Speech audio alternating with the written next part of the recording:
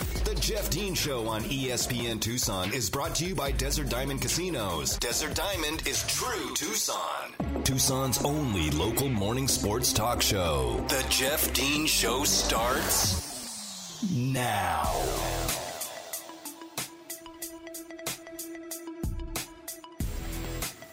Welcome back to the Jeff Dean Show here, hour number 2, today's edition. And got a lot of football to talk. We talked a ton of basketball, NBA. We talked some Wildcat news, local news in hour number 1. Now we're going to shift gears a little bit to talk some football here in hour number 2. And a myriad of football topics to get into from all different levels, from college to pro to whatever kind of professional league you would call the USFL and or XFL. So we'll talk about some of that. But if you're tuning in here on this Tuesday morning, April the 19th, 2022, I appreciate you, whether it's on the AM side on 1490, on the FM side at 104.9, or if you're listening via the live stream, which can be found on ESPNTucson.com or on your Alexa-enabled device. I appreciate you choosing the Jeff Dean Show, as you have options, obviously, where you lend your ears to get your sports news, entertainment, opinions, things like that. And I appreciate you choosing the Jeff Dean Show, as we're live and local every single weekday here from 7 to 9 as Tucson's only local morning sports talk show. Stay tuned throughout the week, as we'll be giving away more of those digital downloads for The Batman, starring Robert Pattinson. We had a bunch of people text in during the first hour to win those, and we'll have more to give out throughout the week, and maybe some other tickets to give away. But stay tuned to the Jeff Dean Show for that. We have, I kind of laid out. I won't really discuss the previews of tonight's game 2 games. I think it's more of just like, look, we've had game 1. We saw what we saw. We'll learn more after tonight's games. The Phoenix Suns specifically in action tonight against the Pelicans. I'll have a full breakdown of that game for you tomorrow morning. But there's really no reason to kind of get into to previewing it right now. We'll start digging a little deeper once we get deeper into the playoffs and we start eliminating some of the teams that don't belong in the championship conversation. Because that's what we're here for, right? We're here to determine a champion. That's what these pro sports leagues do. I mean, they obviously they're entertained and stuff like that, but they crown a champion. People want to know who the champion is. People want to know who the best is, and that's what a lot of these leagues do. Now, one of the things that the NCAA has always prided themselves on, and it's kind of their positioning statement, right? The NCAA says we are here to make sure that a team, a school is fairly awarded a championship in whatever sport they happen to be competing in, whether it be football, badminton, track and field, whatever have you. The NCAA says we're here to provide guidelines and bylaws so that everyone is on a level playing field, and that in the end we will crown a champion. That's what the NCAA does. Period. End of story. Okay. Now they've dabbled in a lot of other things, and they've made a ton of money along the way. But now that money is shifting. It was about a month ago, I saw a report that a 5-star recruit, and for these particular stories and things like that, the names are left anonymous because, first of all, they haven't signed their letter of intent yet. These are kids that are like 2023 class and stuff. But basically, there is a player that people are familiar with going to, or somewhat committed to committed as strongly as he can be, I guess, in this day and age, to a particular football powerhouse that would pay him. Now, the school has an NIL collective. A lot of schools do. A lot of schools have gone this way. Arizona has an NIL collective as well, as they get to, essentially they can market players and such, that they have a collective, a branch of people who are invested in creating NILs for these young women and men. This particular recruit is part of a deal that could pay him more than $8 million after 3 years of being at the school, but basically by the end of his junior year of college. He will be paid $350,000 immediately. Basically, the day that he walks on campus, he gets $350,000 followed by monthly payments that escalate to more than $2 million per year once he begins his college career in exchange for making public appearances and taking part in social media promotions and other NIL activities on behalf of the collective or third party, aka the deep-pocketed boosters at this particular school. Okay? Now, does that sound like anything that we expected the NIL to be when this first came? Well, first of all, it was made completely legal in July of last year.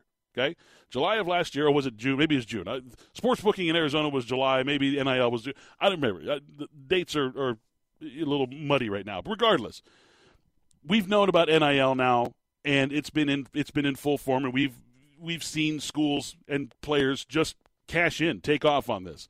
And schools have gotten very creative in what they do in offering NIL to their players. And we've seen Arizona players.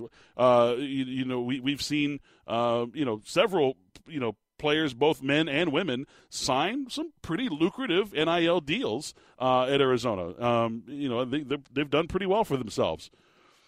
Some of these numbers, though, folks, are getting out of hand. Now, Nick Saban talked about it, I think it was like a week ago. Dabo Swinney, head coach at Clemson, mentioned something a few weeks ago, basically saying, like, this is not something that I'm comfortable with. We're getting into a realm of you're paying for players, which has always been frowned upon and, again, not illegal, but according to NCAA bylaws, you can't do it. You become ineligible for these championships, for wins and such like that, once you've broken these rules. And coaches have been fired, obviously, and left and right, and there's been all kinds of sanctions and NCAA punishments handed out and all these other things, okay, for paying for players. But because of that, because of the Supreme Court case, right, NCAA versus Alston, the Supreme Court gave a unanimous decision in favor of Alston's in that case. Basically, the NCAA is kind of left holding. They can't really take aggressive action in limiting the compensation of these players. Now, the $8 million deal, that's outrageous. First of all, that's not going to be every player at every position, at every school and things like that. This is a quarterback at an elite school that could be paid by the time it's all said and done, $8 million. There are other players, though, and these are, one's a 4-star receiver who has an NIL deal with a collective at a university that will pay him more than $1 million over the next 4 years in exchange for his exclusive NIL rights. There's a defensive lineman who is one of the top players at his position. He's been offered a 3-year, $1 million deal to have exclusive NIL rights with the collective, is what they're calling them.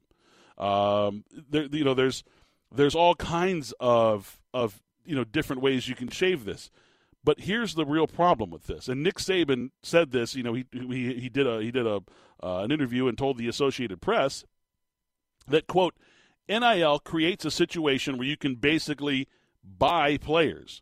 You can do it in recruiting. I mean, if that's what we want college football to be, I don't know. And I can't argue with him. I don't want there to be a situation where schools are buying players. So check this out. This is something that I heard. And I won't name the player. Okay, I will name the schools though, because it's a very unique situation. USC does not have a collective. Okay? USC, they allow players to seek NIL, but because of the institution that they are, UCLA does not have a collective either, by the way. But USC, for this particular example, does not have a collective. If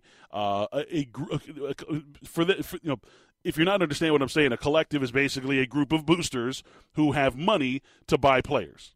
And what the school does is they receive the money from these boosters, and then the school turns around and they market the player exclusively. The player can't go out and sign a deal with, Gatorade or whoever. they can only do promotions and name, image, and likeness marketing with the school via this collective that is paying the players. Okay, so when I say collective, that's what I mean. Okay, there was a player who I'll say the player's name. His name's Josh Connerly. Okay, he's an offensive lineman. He is one of the highest-rated players in the class, regardless of position. Okay, Josh Connerly. He's from Seattle, Washington. He is I think he's the second highest-rated offensive lineman in the class and one of the highest-rated players overall in the class. He was basically signed, sealed, and delivered to USC. And then all of a sudden, he switched course. He diverted, and now he's going to Oregon. And I'll give you one guess who's leading up the collective at Oregon. It's an organization called Division Street, and it is headed by mega booster Phil Knight. He is the one that is funneling all the money into this particular collective. So Division Street steps in, and they say, look, we're going to offer you a deal, exclusive rights with the University of Oregon to come in here. We'll give you NIL rights for X amount of millions of dollars to come and play, not to come and play football, to come and be a student at the University of Oregon. Okay? Because you can't, the stipulation in the Supreme Court case was that the player cannot be paid explicitly to come and play football. They have to be a student. Okay? So the way these deals are being written, and there's a lawyer that does these all the time. Like, he's like one of the leading guys in the industry. He's signed dozens of players to very, very lucrative NIL deals. And in the contracts, it says there's nothing in there that says they have to play football to get this money. They just need to attend school. So the players can also be like, get my money. And it doesn't say in the contract that I have to play football, although that would probably not go over too well. I'm sure there are other things in that contract that state that playing football would be an advantage to the player, regardless. So Lincoln Riley has this recruit, essentially. He's coming to USC, and Phil Knight steps in and says, we'll give you $3 million to come to Oregon. How is that not buying players? Like, how is that not circumventing the bylaws of the NCAA? And the bigger question is it right? Do you want this happening in college football? Do you want players making $3 million before they go to the NFL, or $8 million, as reported by a quarterback for the 2023 class at a very elite football school? I was talking to someone, this was earlier this year, and they were talking with a recruit's parents, okay? And I won't tell you the sport, and I'm not going to tell you the school, because these are confidential conversations that I have with people. This particular person told me that they were recruiting a player and was talking to the parents about this player, and they were ready to go. They were sold on the program. They were sold on everything about this. They love the coach. They love the facilities. They loved everything. And on the day before the player was to commit and or sign, okay, they were talking with the parents, and the parents said, we received an offer for X amount of dollars, okay, $350,000, okay? So some school steps in and says, we're going to give your son exclusive NIL rights with our collective to make $350,000 in the first 2 years of his attendance at this university. The parents on the phone with this coach of this particular program says, how do we turn down $350,000? And the coach is like, well, you can't. I mean, look, that's good money. And knowing what this family's means were, okay, $350,000 is life-changing for that family. Life-changing, life-altering money for that particular family. And the player reversed course, and they sent him off to a school where he's going to make money for his family. Now, while I don't mind there being more money to spread around, and and opportunities to better your family, better yourself, I am all for that, 100%. But what you have are rich men, okay, rich men and women, who are buying players for their favorite programs. They're saying, I have enough money to influence the outcomes of games, and I'm going to do it. Because that is like the ultimate in fantasy football, right? It's no longer a fantasy. It's real. Imagine you're a person with a lucrative business in a college town, and you have the ability, because there is now a collective, an open line of financial interchange, okay, between you, the school that you attended or the school that you root for, and the players that they bring in to play for that school, that program. You get to dabble in who they bring in, the players they bring in. You can say, my company is going to put, we're going to budget $2 million over the next 5 years into this collective for you to go and get players. And you can dip into this pool of money to get the players that you want, but we have to approve who they are. Like, you're literally playing fantasy football. For real. Is that good for the sport? Is that something that we want from college football? Is that how we want college football to go in the years to come? Where guys like, this incredibly talented wide receiver that plays for IMG Academy in Florida was basically signed, sealed, and delivered to an elite school in the Midwest, elite football school in the Midwest. Made a visit to an SEC school, and all of a sudden says, I've changed my mind, I'm going to this SEC school, who has a collective, when the other school does not. Now, there are plenty of schools out there that say we're not going to do business that way. Like I said, USC does not have a collective. UCLA does not have a collective. There's some other big schools out there. Notre Dame has one, but it's charity. Very Notre Dame of them, right? Michigan, they've said they're not going to go down that path. They're going to stay traditional. They're not going to do things that way.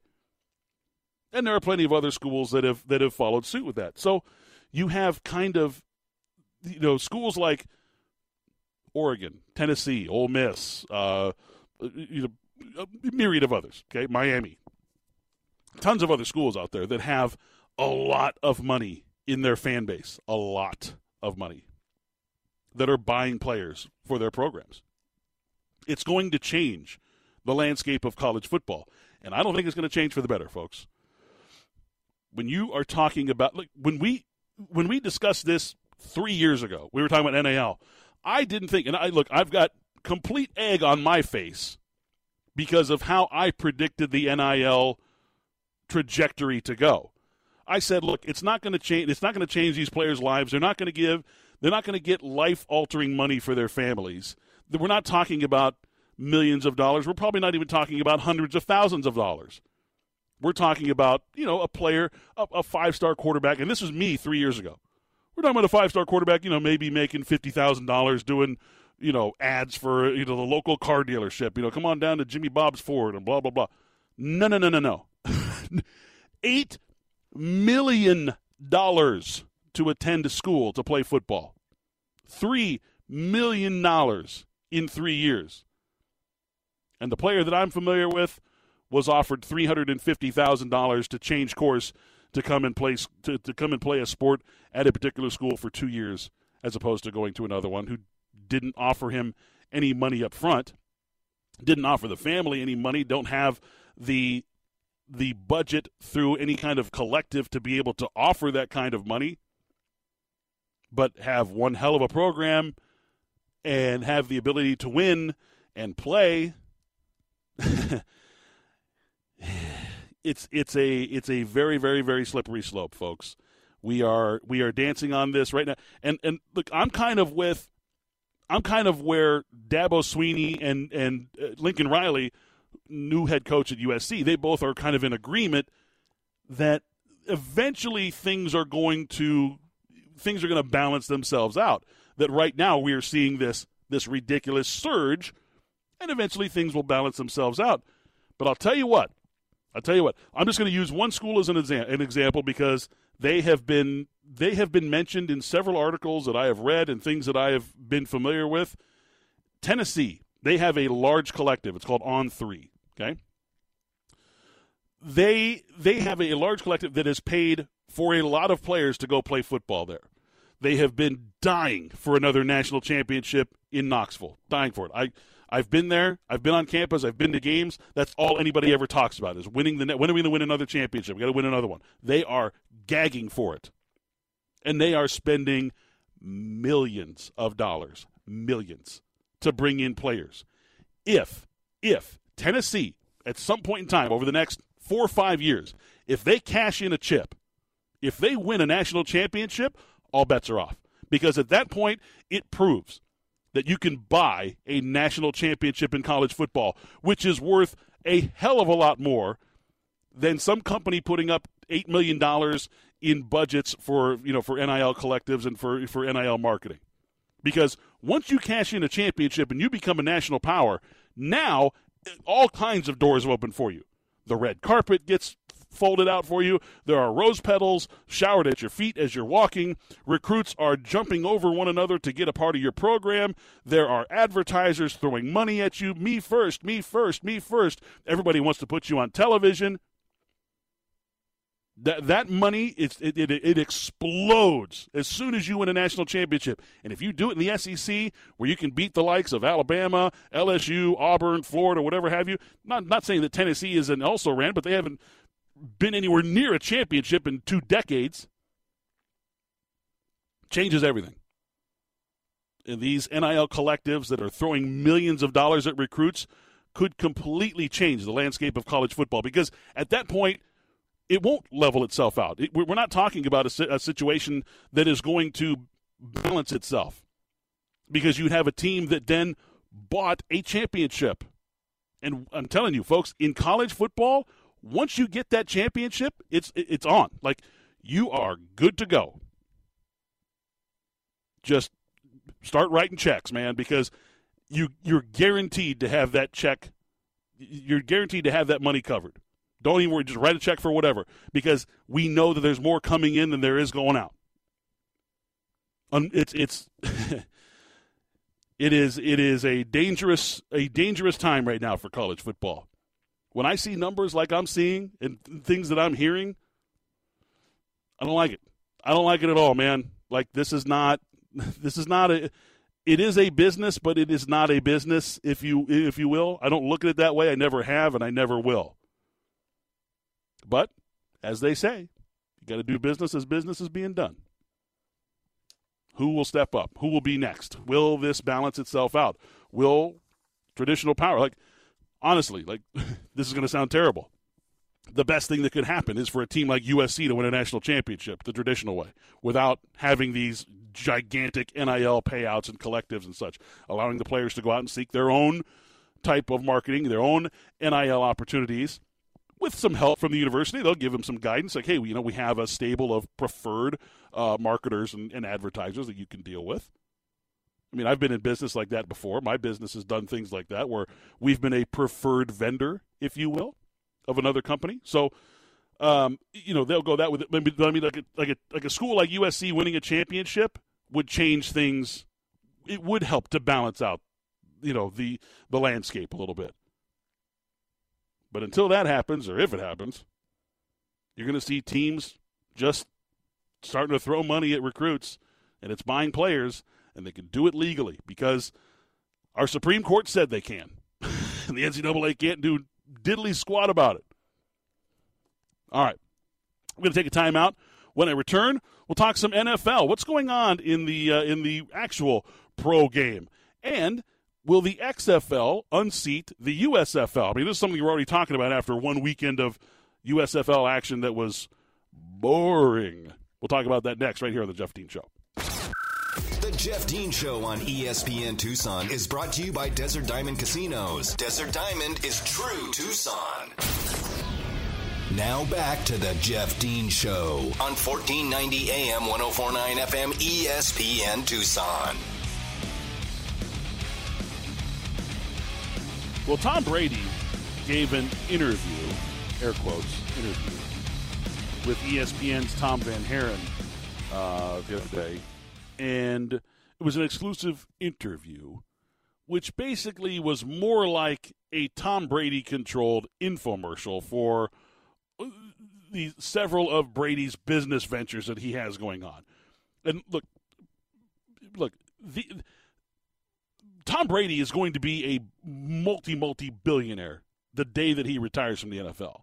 Because, I mean, he already is kind of already there, but he's got he's got his hands in so many pies right now. Like, he's got Bitcoin trading going on. He's got Autograph. He's got his memorabilia company called Autograph.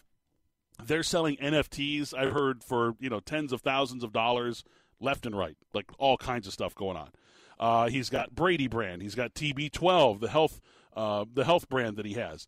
It is, he's got so many things going on that are his, like solely created in his name, like his stuff going on. It's not like, Shaquille O'Neal buying a bunch of Pizza Huts or whatever. It's Tom Brady branded stuff. And this interview that he did with Tom Van Haren didn't address anything about his, the retirement decision, or what caused the retirement decision, what caused him to come back. Was there any influence in his returning on Bruce Arians suddenly resigning from his position as head coach of the Tampa Bay Buccaneers? Was there any truth to the rumors that he was going to be a minority owner of the Miami Dolphins, would then hire Sean Payton to be the head coach and put himself in as the quarterback of the Miami Dolphins? Like, none of that stuff was asked. It was basically like, tell us about your new Brady brand golf attire and golf equipment, and tell us about this Man in the Arena documentary series. And it was, oh, by the way, we have ESPN's first ever NFT offering, brought to you by Brady's memorabilia company, Autograph.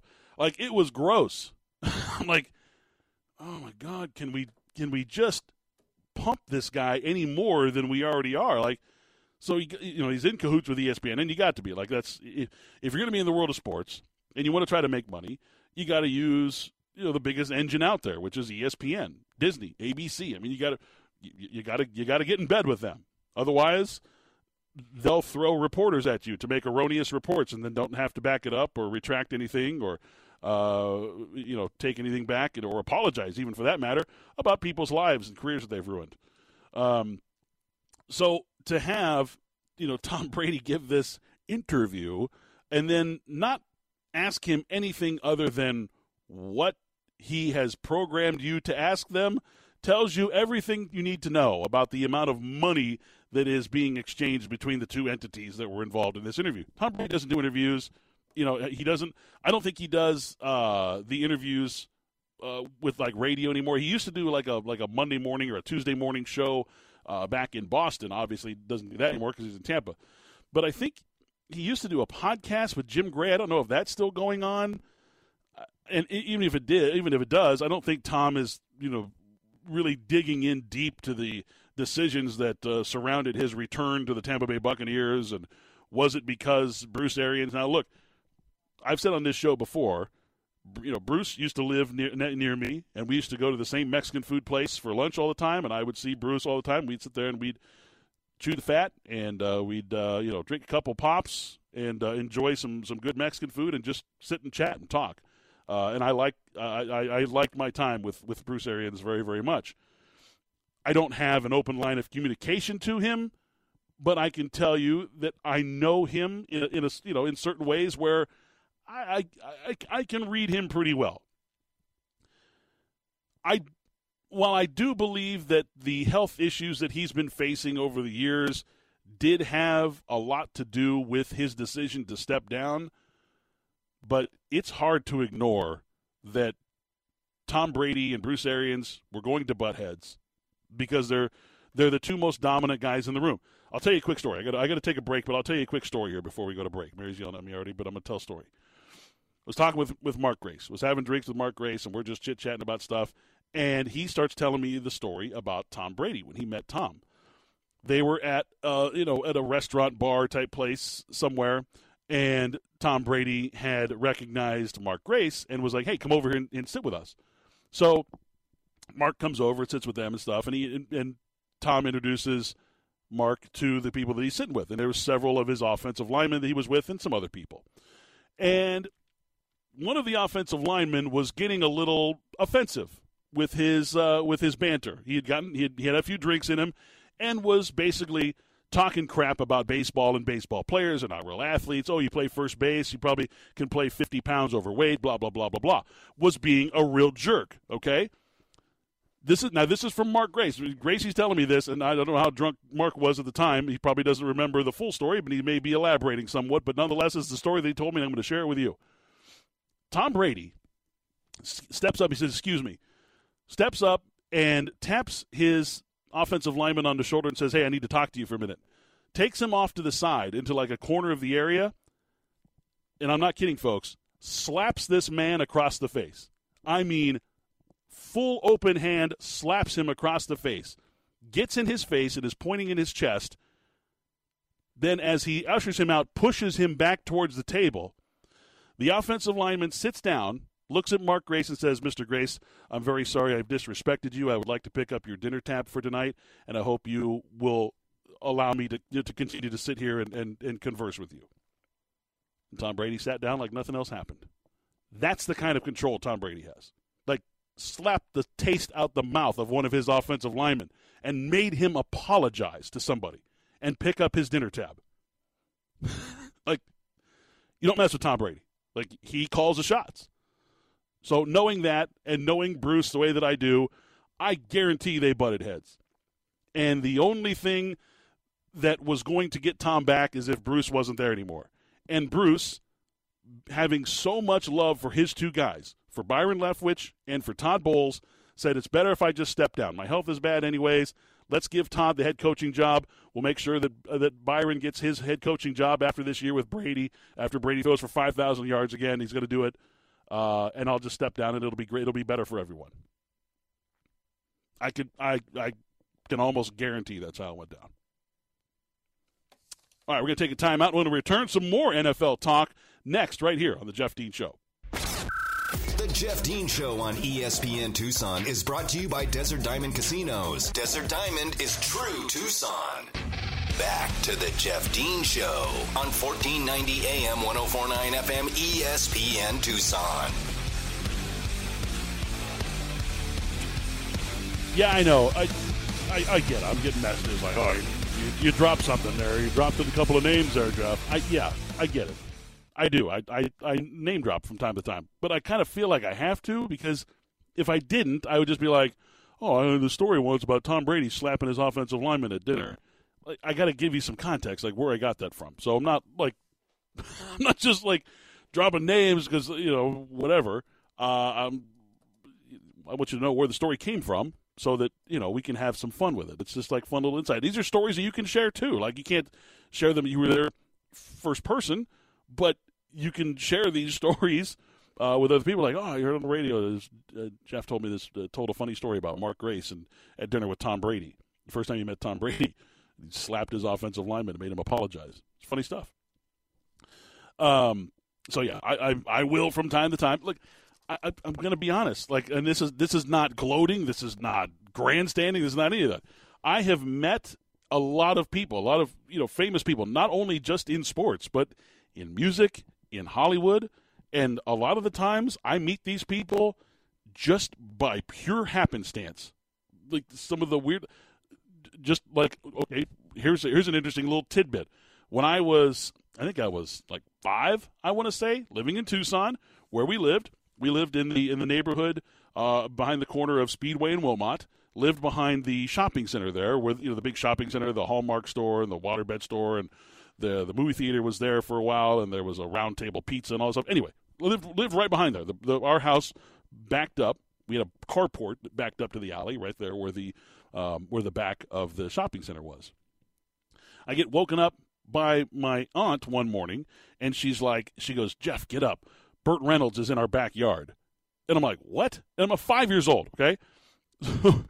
So she's like, get up and go ask this guy if he's Burt Reynolds. Go ask him for his autographs. I'm okay, so I get in my pajamas or whatever. I'm just a kid. Walking out there, and I go, hi, are you Burt Reynolds? And there's this guy leaning over our wall with a cowboy hat, sunglasses, a little mustache. It's Burt Reynolds, okay? I don't know because I'm 5 years old. I'm just being told what to do. So I'm like, are you Burt Reynolds? And he's like, nah, kid, I'm just his stunt double. Okay, so I go walking back, and I'm like, he's just a stunt double. She goes, oh, that's bullcrap. That's really him. So we go out there, okay, and they're filming Cannonball Run right behind the house.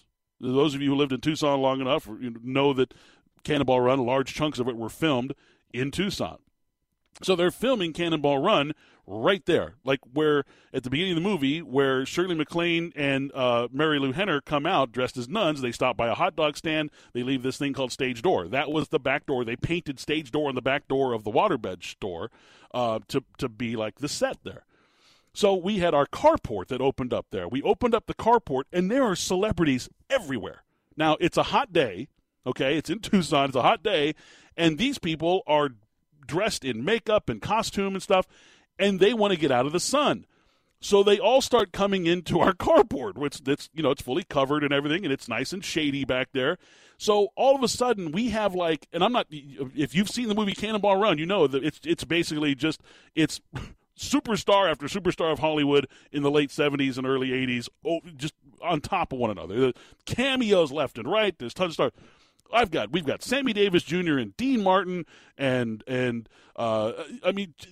Jamie Farr, and I can't even, Dom DeLuise, Burt Reynolds. I mean, they're all standing in our carport. We're just like talking with these people. Like it was the craziest thing ever. Like, these are the things that happen in my life for no reason at all, other than just being in the right place at the right time.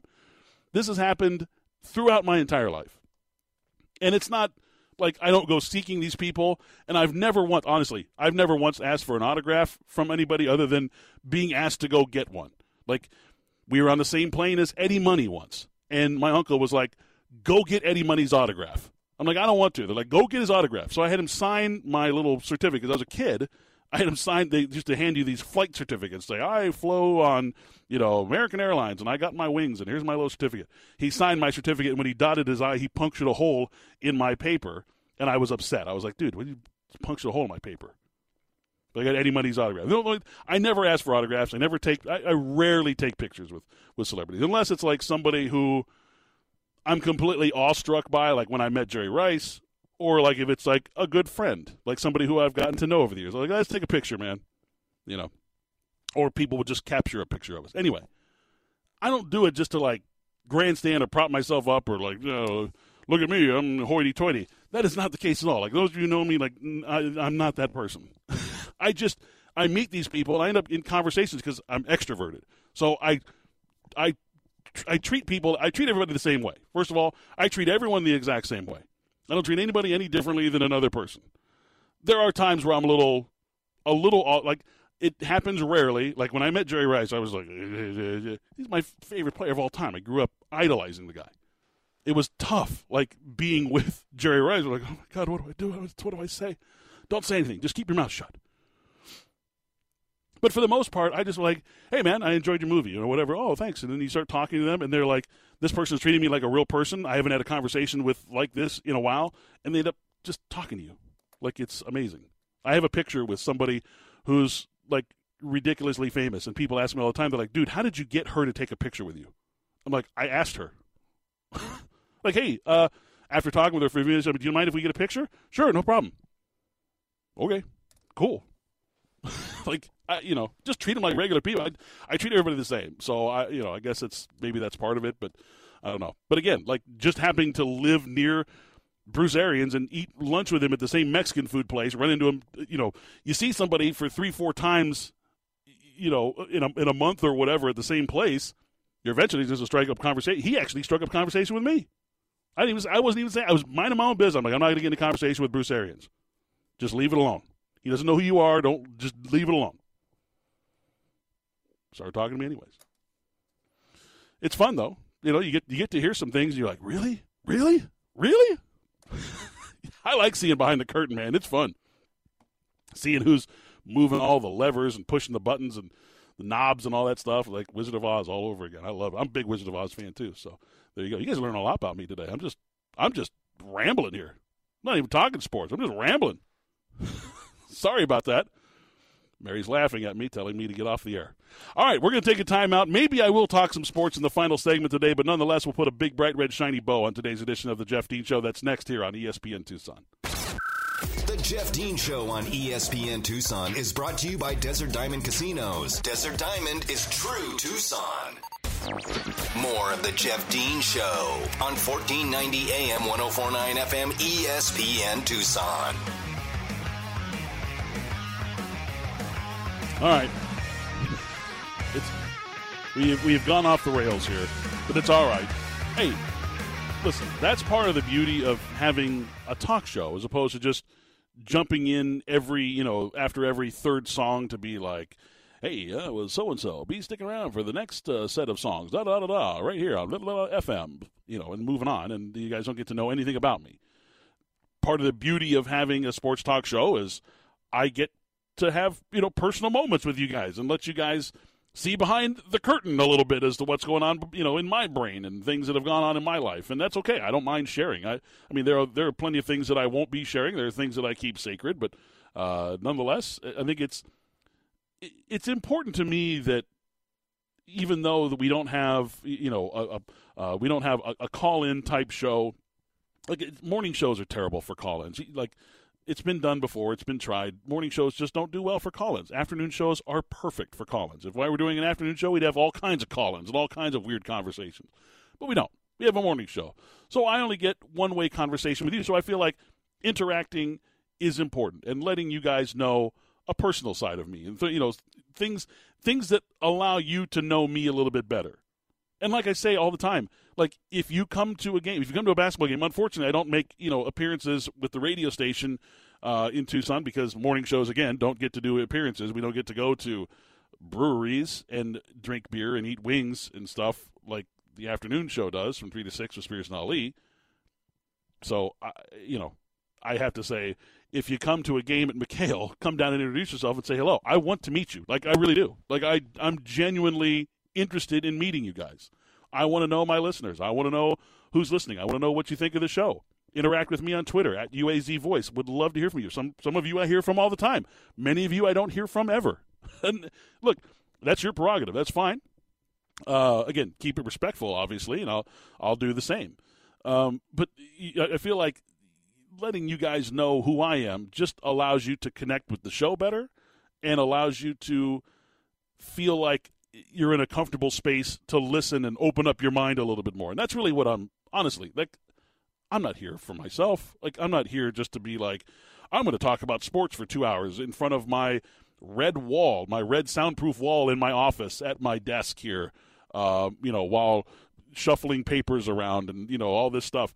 Like, that's not why I do this. I do this to share stuff with you guys. And I would like for you to, in turn, likewise, share with me. And, again, we don't get to do call-ins and stuff like that. But, again, you can interact with the show via Twitter. And, like I said, if you're at a game at McHale, if we're, more than 45 minutes away from tip, because usually about 40 minutes is when I start to get busy with all the announcements and stuff, come down and say hello. Introduce yourself, introduce your family. I love to meet you guys. So I'm sincere about that. Really. I mean that. Do it. Come down and say hello. I'm not an angry person. I'm not a scary person, although kids think I'm pretty scary. Just a big giant bear, big bear monster kind of person. I don't know. Ian Rappaport says that Kyler Murray is not going to report to Arizona's voluntary workouts, Cardinals' voluntary workouts. That's fine. Aaron Rodgers is reporting to his. Russell Wilson, I don't think, is reporting to his. Baker Mayfield not going to report to the Browns. That's fine. But it's that time of year where people make mountains out of molehills like this. Kyler Murray will be there on the sideline. Of course, we'll talk with Tyler Drake, our Arizona Cardinals insider, tomorrow morning about things that are going on with the Arizona Cardinals, specifically with the draft coming up. Who's been visiting the Cardinals? All right, we're going to wrap things up. That's going to be it for today's show. Thanks to Mary back in the studio for pushing all the buttons and keeping us on the air here. And, of course, thanks to you guys for tuning in. Stay tuned for Spears and Ali today from 3 to 6. We've got Diamondbacks baseball coming up immediately after the show here, and I will see you guys again tomorrow morning right here at 7 a.m. for another edition of the Jeff Dean Show on 1490 AM, 104.9 FM, ESPN Tucson. Thanks for listening to the Jeff Dean Show, Tucson's only local morning sports talk show. Jeff will be back tomorrow morning at 7 on ESPN Tucson.